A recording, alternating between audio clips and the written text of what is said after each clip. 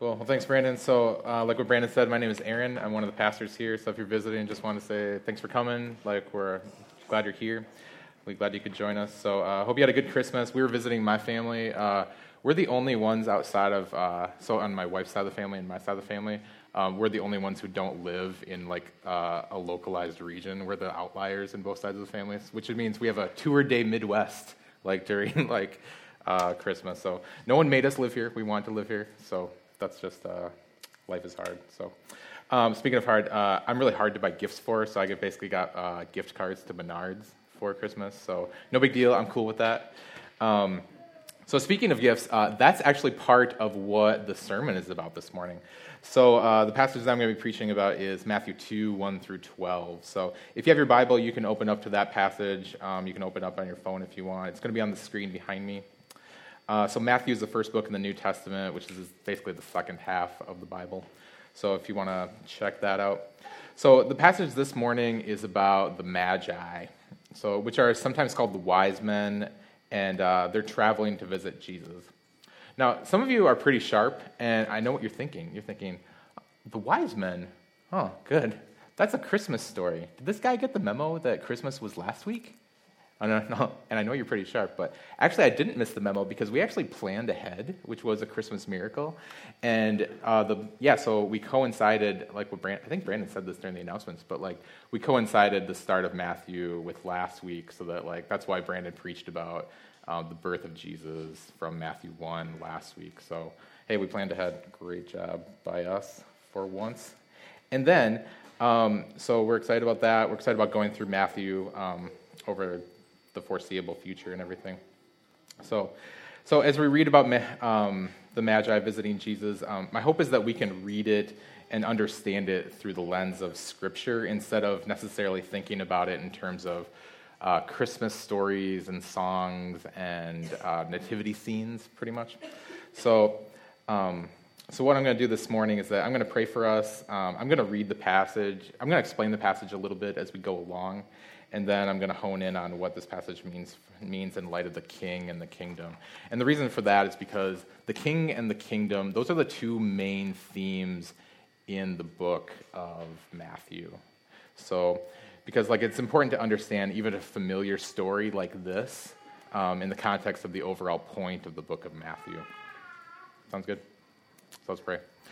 So God, I pray you'll open my mouth when it should, close it when it should as well. And we just pray that we pray that your Spirit will just make a big deal out of yourself here. So, I pray that this passage will really come alive and to us by your Spirit, so that we can just really see what worshiping you looks like and what the outworking of that is too. So we really need you for that. It can't come through a really great sermon as much as it comes through your Spirit just really moving in people. Yeah, so I need you, we need you, and we love you. Amen. All right, so let's jump into the passage. So verse 1, chapter 2 in Matthew, verse 1. So after Jesus was born in Bethlehem in Judea, during the time of King Herod, Magi from the east came to Jerusalem and asked, "Where is the one who has been born King of the Jews? We saw his star when it rose and have come to worship him." All right, so let's take a big time out. There's a lot going on here, so just want to set the scene, explain what's going on. Verse 1 says that this was after the time that Jesus was born. So Jesus is as old as 2 years old in this passage. So the Magi did not come and visit Jesus on the night he was born. And as we'll see later on in this passage, Jesus is referred to as a child, not a baby. The Magi find him in a house, not a manger. And in a subsequent passage, which we won't get to today, the Magi said the star appeared 2 years earlier. So my oldest daughter is in 7th grade, so when she was 2 years old, probably, we were reading one of these little storybook Bibles, and there was the part with the Magi, and they were visiting Jesus when it looked like he was standing and everything, and I was like, what is with that? Somebody should have proofread this thing before it went to the publisher. Okay, so but then I read the Bible a little bit more closely, and I was like, oh, maybe I'm the one with the problem here. So I should probably read the Bible instead of relying on nativity scenes. My bad. So, and this passage in Matthew tells us that this is during the time of King Herod, and King Herod was brutal. Like he murdered his wife. He murdered several of his sons. He murdered a bunch of his relatives. He was a lying, manipulative supervillain. And man, he just truly found his identity in power and control. So he's just like your boss at work, only hopefully without the murdering part of it. And then the Magi entered the scene. Now, first of all, contrary to the Christmas songs and the nativity scenes, there's nothing in this passage that says how many Magi there were. Because people often think that there's 3 of them because there's 3 gifts, because with gold, frankincense, and myrrh. But last week, I gave my wife 3 gifts for Christmas, and there's not 3 of me. So clearly there's more than one, but there's just really not clear of how many there are. And who are the Magi, and where did they come from? Man, I was leading a small group Bible study years ago, and somebody asked a really good question in the Bible study, and they were like, well, who are the Magi? Where'd they come from? Apparently I didn't prepare enough, because I was just I don't know. We should read that storybook Bible I read to my kid. I don't know where they are. So some translations call them wise men, but they're not wise in the way that the Bible uses that word. So that's why the NIV, which is the translation that we predominantly use here at River City, that's why the NIV calls them by their more formal name, Magi. And some Christmas songs call them kings, but they're not kings. So in short, the Magi were a group of people in the ancient world who were specialists in dream interpretation, astrological phenomenon, and they were typically worshipers of the sun, the moon, and the stars. Okay? So Magi, way back in antiquity, they were typically guys who were just spiritually a little out there. Okay? This would be like Oprah, Mindy Kaling, and Keanu Reeves, and if they just rode into town, it's well, there they are. They're just kind of out there. Okay? And contrary to the Christmas song, they weren't from the Orient. Verse 1 just says that they were from the East, which is pretty vague. And I was reading about this a couple weeks ago, but the general consensus is that they were probably from Babylon, which is east of Jerusalem, but it's not far east. But it was a ways away, that's for sure. But they weren't far from the Far East like the Orient. And it's also commonly known that the neighboring nations around Israel, right there in the Middle East, such as Babylon and others, they all had copies of Israel's sacred writings. In other words, the Old Testament. They all did. Okay, I don't know how that system worked. They just kind of had stuff. They weren't dinking around on YouTube and things like that. They just let's hoard the sacred writings of everybody. They just had them. So these neighboring nations, all had Magi, and those trippy, out there, mystical gurus, and they all read and knew the Old Testament really well. And that's what contributed to there being a rumor among those neighboring nations that there was eventually going to be a great king born in the nation of Israel sometime. There's just this rumor going around at that time, Kind of like how there's this constant, unsubstantiated rumor that there's going to be a Red Lobster built in Dubuque. You've all heard of this rumor. It's not true. Okay. So imagine if there was the Dubuque Red Lobster rumor, only way more pervasive and more credible. That's kind of like the rumor of the great in the ancient world about the great Jewish king that was going to be eventually born sometime in Israel. I was at my mom's house last week, and she was like, I went on Christmas Eve. I went with my friends to Red Lobster. I was like, yeah, that's cool. Because nothing says the birth of Christ like that. So anyway, and it was also commonly known back then that when there was something big going on in the stars, a great king had either died or been born.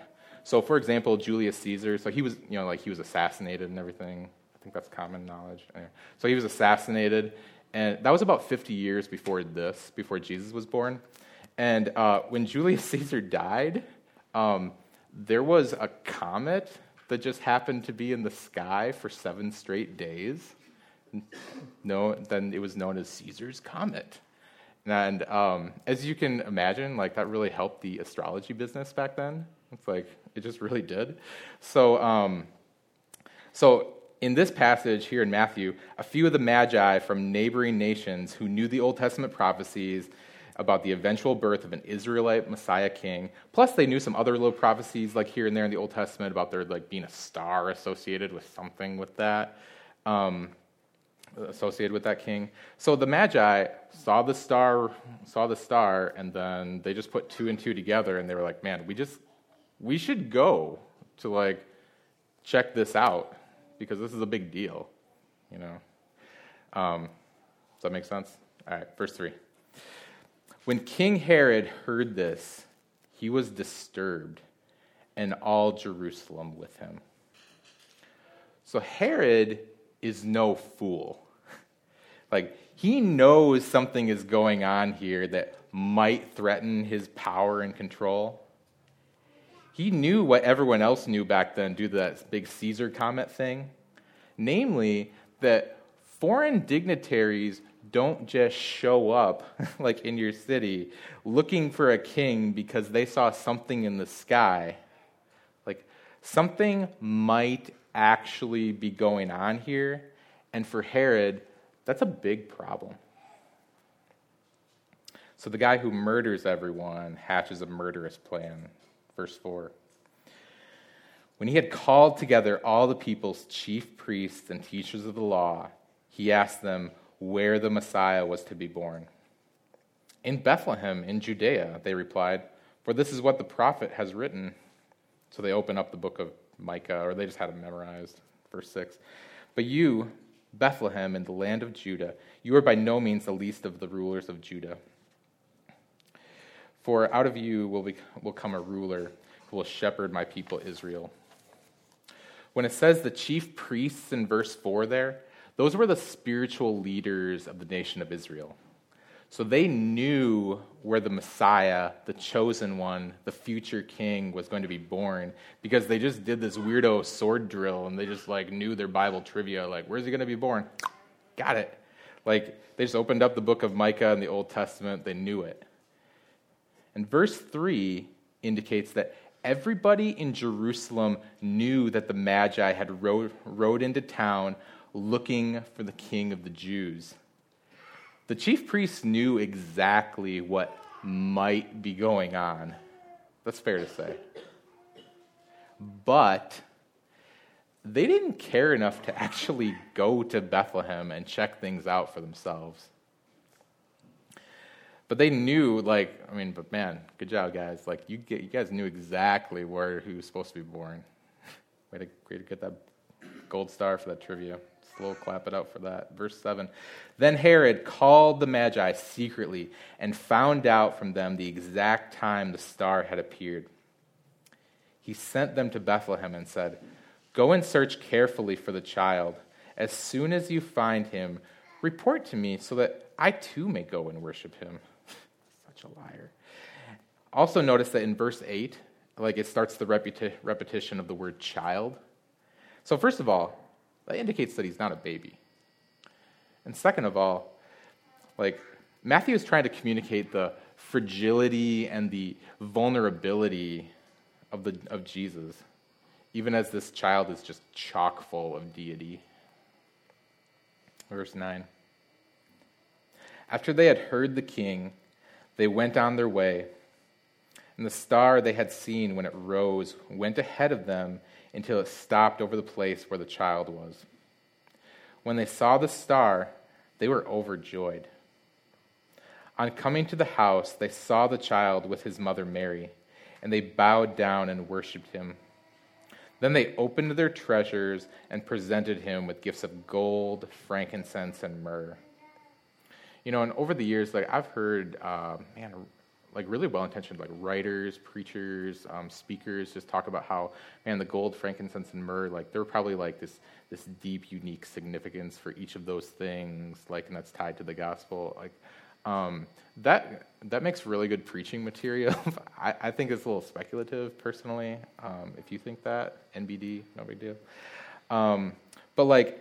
But that is no big deal, because the main thing to notice in verse 11 is that these trippy, pagan, mystical gurus come and worship a child in a dumpy rural hick town, and the primary expression of their worship is generosity. And it's also notable that God provides for the family of Jesus in this way, most likely because these gifts are going to allow them to financially be able to flee the country and live in Egypt for months, if not years. Because in the next passage, which we won't get to, Herod goes on this murdering rampage in Bethlehem after the Magi double-cross him. Speaking of which, verse 12. And having been warned in a dream not to go back to Herod, they returned to their country by another route. And lastly, before we hone in on a couple big picture themes with the king and the kingdom, if you put yourself in a first century mindset, this is a really scandalous story. It's not scandalous to us, but it was really scandalous to the first century reader, the original readers who read this. And that's because everywhere in the Old and New Testament, people who worshipped the sun and the moon and the stars and other gods and stuff like that, they're never the protagonists in the story. Like, they're always talked about like, these people are bad news. Like, these are not the good guys in any story. Like, this is a really scandalous story to have, like, the Magi be doing this. And the point in me saying that is that no Jewish or Christian historian would just make this story up and then just put it in their sacred text unless it actually happened. Yeah, and one thing I really appreciated about the Bible is that it's consistently and strikingly honest when it comes to this kind of stuff. So let's jump into the big picture themes of this passage as it relates to the book of Matthew as a whole. So, because if you go up 35,000 feet and you just get a landscape of Matthew, the big themes in the book, like I said, are the king and the kingdom. The king and the kingdom. So the king is Jesus, and the kingdom is his lordship over his redeemed people collectively and individually. So the king is Jesus, and the kingdom is his lordship over his redeemed people individually and collectively. So this story of the Magi isn't intended to be some random siloed story that's isolated from the larger storyline of Matthew. And it isn't meant to be typecast as a Christmas story, because Matthew purposely included this story in like his narrative of Matthew about the life of Jesus to help us understand the king and the kingdom. So what does this story about the Magi say about the king and the kingdom?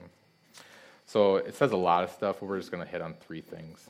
So that I'm going to briefly talk about. So first is Israel's king is the king of the nations. Worshiping the king leads to generosity, and the king is worthy of seeking. So let's start with the first one. So Israel's king is the king of the nations. So Matthew goes to great lengths in his book to portray Jesus as embodying Israel's entire history. So, we usually don't genealogies don't get preached, at churches, but we did a couple weeks ago, and it was actually really good. It's on our podcast network, wherever that is online. When Brandon preached that, it's like Jesus is in the direct line of King David's family tree, which is a big deal because he is Israel's king. But as Matthew will eventually recount in his book, the bulk of the Israelites would reject him as their king.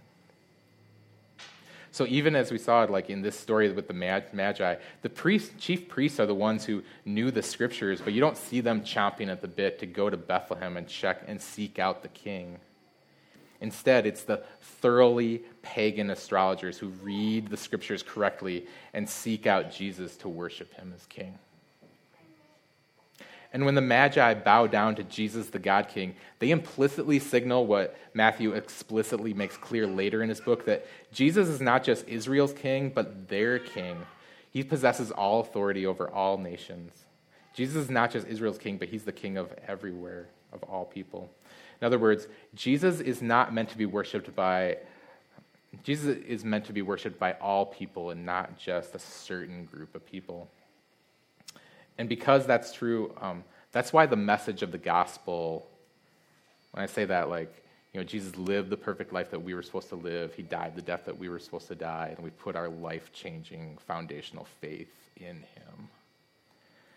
That's why the message of the gospel isn't loaded with cultural superiority or some kind of weirdo cultural imperialism. So for example, like what Brandon talked about this morning when he was doing announcements, if you were paying attention during announcements. So as a church, we're about growing in the gospel, making disciples, and planting churches. So we make a big deal out of church planting here at River City. And the reason why we want to plant churches in the surrounding communities around Dubuque and along 151 isn't so that we can advance our brand or just condescendingly think there's good things float downstream, so we just want to bless our awesomeness, expand our awesomeness to smaller, less fortunate areas or something like that. No, we want to plant churches because Jesus is king. He's a king over all people, so that we eventually want to plant churches in both targeted and opportunistic places where God would give us favor, and even here in Dubuque, because Jesus is king. And there's no sense of superiority or imperialism with that, because Jesus is king of all people, including those from Dubuque and Galena and Maquoketa and even Magi who are just traveling around. And just like those pagan Magi who are seeking out Jesus, there are plenty of people in towns and cities that, like in the Dubuque area, that desperately need to worship King Jesus. So that's why church planting isn't about us. It's about the king and the kingdom. So, for example, we talked about this a little bit, if you came to our exciting annual meeting in November. That's why in 2019, we're just really excited and looking forward to partnering with a couple church plants in the region that are going to be happening. So, first one, Michael McKittrick. So he is planting Eastside Church in Madison.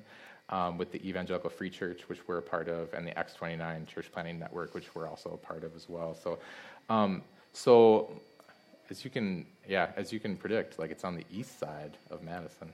So now Brandon, who's the regular preacher here, so Michael has been Brandon's preaching coach for the last 2 to 3 years. So if God has used Brandon's preaching in any kind of way to help you grow in the gospel, Michael is the big reason for that. God's really used him in that regard. So we're just excited about what he's doing and just partnering with him with that.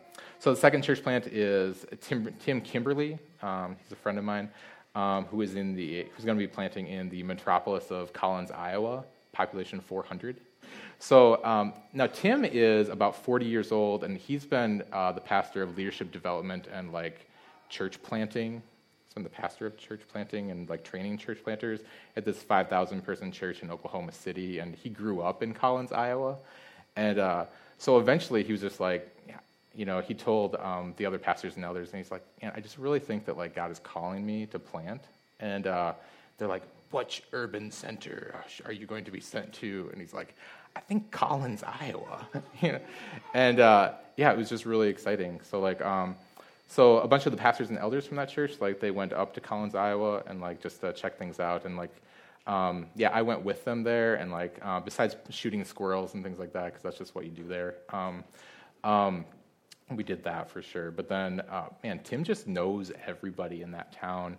So I think it was the day before I got there, they said they were just driving along because Tim went to high school with everybody in that little town and everything. So they were just driving by, and he just stopped, and because there was a friend of his he hadn't seen since high school, and so he stopped there, and then he just got out and he was like, hey, I've seen you since high school. What are you doing here? I'm moving here. Why are you moving here? I'm going to be starting a church. And he's like, that sounds great, because and this guy is not a follower of Jesus yet. And and he was just like, man, that sounds really exciting. Like, man, I would love to be a part of that. Would that be okay if I came and I invited a bunch of people? And he's like, yeah, that's totally cool. You can totally do that. So it just seems like God is just like, I'm just looking forward to seeing like how God is going to be planting the gospel and then just like having a church be birthed out of that. So anyway, so we've been talking about those plants a little bit on Sunday mornings every once in a while here in 2018. We're going to be doing that a little bit more like here in 2019 as well. And the point is that Israel's king is the king of the nations, and that's ultimately why we value church planting. So it's not about us, it's about the king. Secondly, worshiping the king leads to generosity. Worshiping the king leads to generosity. So this is the kind of stuff we talk about whenever generosity gets mentioned naturally in the text we're preaching, but generosity is about the gospel. It's about the gospel. Because if you don't understand the gospel, then generosity, it just becomes something that's rooted in like guilt or obligation or giving in order to get. And the problem with those motivations when it comes to generosity is because they're not rooted in the gospel. So if you read 2 Corinthians chapters 8 through 9, the author gives a lot of practical insight about financial generosity, which is cool. Like, I'm into practicalities. But the linchpin of those chapters is when, instead of the author guilting people to death about their finances, he takes them straight to the gospel. So chapter 8, verse 9 says, "For you know the grace of our Lord Jesus Christ, that though he was rich, yet for your sake he became poor, so that you, through his poverty, might become rich." And what that means is that Jesus was spiritually rich while we were spiritually poor. And Jesus generously gave his spiritual riches to us, and he took our spiritual poverty. In other words, like, your salvation is based on generosity. And that's why generosity is at the heart of the gospel. That's why even when we see magi giving generously, that generosity is an outworking of their worship. They see that the Almighty God has generously given the earth its king, so the natural outworking of their worship is to reflect God's generosity to them with generosity of their own. So that's why worshiping the king always leads to generosity in one way or another. And that's because the king has been generous to us. That's why we always say that if you give financially, for example, to River City, we're thankful for that. But even more importantly, we want you to be motivated properly by just really reflecting on the gospel and having it be an outworking of the gospel. And just like the Magi, we want you to be motivated by looking at the king and worshiping him and being captivated by his generosity towards you. And in that way, you're motivated by grace instead of guilt and obligation. And just like the Magi, worshiping the king naturally leads to generosity. And lastly, third thing, the king is worthy of seeking. The king is worthy of seeking. The Magi traveled a long way to seek out King Jesus. Can you even imagine the kind of complex and rigorous travel arrangements that it took to get there in the first century? I mean, it wasn't like jumping on Travelocity and getting some tickets and getting somebody to watch your dog for a few days, you know? Like the Magi really had to go out of their way to seek King Jesus. So the New Year is coming up in a couple days. I'm not a big resolution guy. I don't know, maybe you are. I don't think resolutions are bad or anything. I mean, they actually, like, they can be a really good thing because, I mean, people often use them as a fork in the road time to just kind of, like, evaluate and reflect and, like, that kind of stuff, so, which is good. I would argue that from a spiritual perspective, it's probably more healthy and sustainable to do that on a regular basis and not just when the calendar tells you to do so. But it's a good thing. But my question for you is that when 2019 rolls around, what's it going to look like for you to go out of your way to to seek Jesus? What's it going to look like for you to go out of your way to seek Jesus? And make no mistake about it, Jesus is the hero of this story. Like, he's the one who gets worshipped. And therefore, he's the one that we orbit our lives around because he is who he is. And he's the only provider of meaningful identity that we're actually and desperately longing for, whether we realize it or not. Like, Jesus is the hero of the story. That being said, let's look at the example of the Magi in this passage, because going out of their way to seek Jesus was totally and completely worth it. Is going out of your way to seek him worth it? And not to steal material from a future sermon that we'll eventually get to in Matthew, but it's not a coincidence that Jesus told a parable about this in Matthew 13. So skip ahead 11 chapters. This will be up on the screen. So this is Jesus when he's about 30 years old. He says, "The kingdom of heaven is like a treasure hidden in a field. When a man found it, he hid it again. And then in his joy went and sold all he had, and he bought that field." So this is a really short and powerful story about what true conversion looks like according to Jesus. The treasure in this passage is Jesus himself. Like, he's the king of the kingdom. The kingdom is all about the king, and he's the treasure. Jesus is the treasure. And when someone finds Jesus, that's like someone finding treasure hidden in a field. And that treasure is worth infinitely more than any of their other treasures. So in their joy, which is the opposite of religiously and begrudgingly going through the motions, they give up everything they have to buy that field.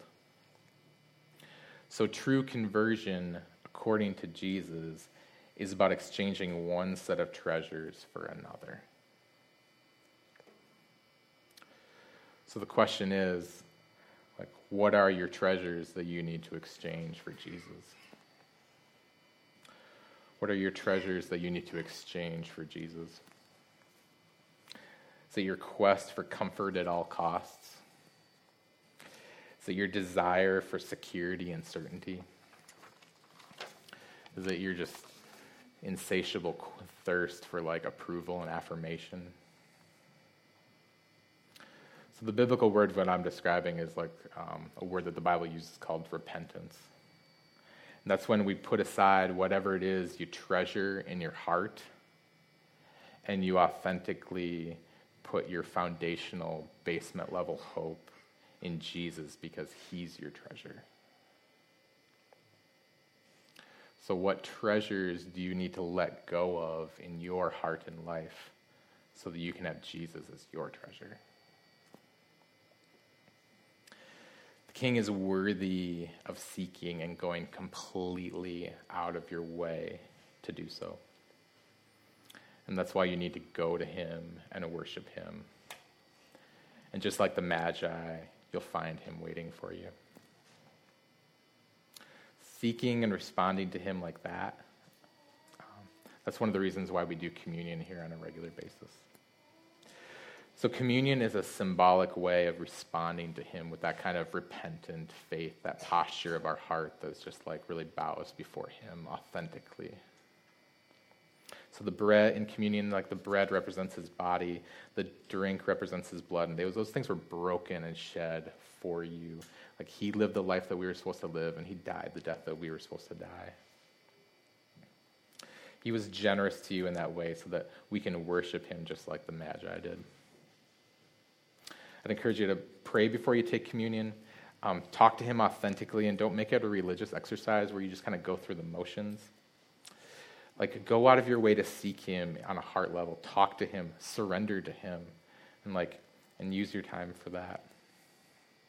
So, and just remember, God even used pagan astrologers to show us the infinite value of seeking him and worshiping him. And he showed in that story that he doesn't turn away anyone who authentically and truly bows to him. So there's 2 communion stations in the back right there. You take the bread, you dip it in the juice, you take it that way. So the worship team is going to be coming on up, and they're going to be playing 3 songs. And you can take communion whenever you are spiritually ready on your own, like anytime during those 3 songs. So, and you can seek him and respond to him in that way. Sounds good. So let's pray. So God, we're really thankful that like you give us the opportunity to seek you, and like it's out of your grace and out of your love that you allow us to seek you freely. And we're just really thankful that you had the pagan astrologers just like come and seek you and just like give that as an example. But we know that you're the ultimate example, because like, man, you are worthy of worship and just following as well. So I pray you'll just empower us collectively and individually to do so. And we love you. Amen.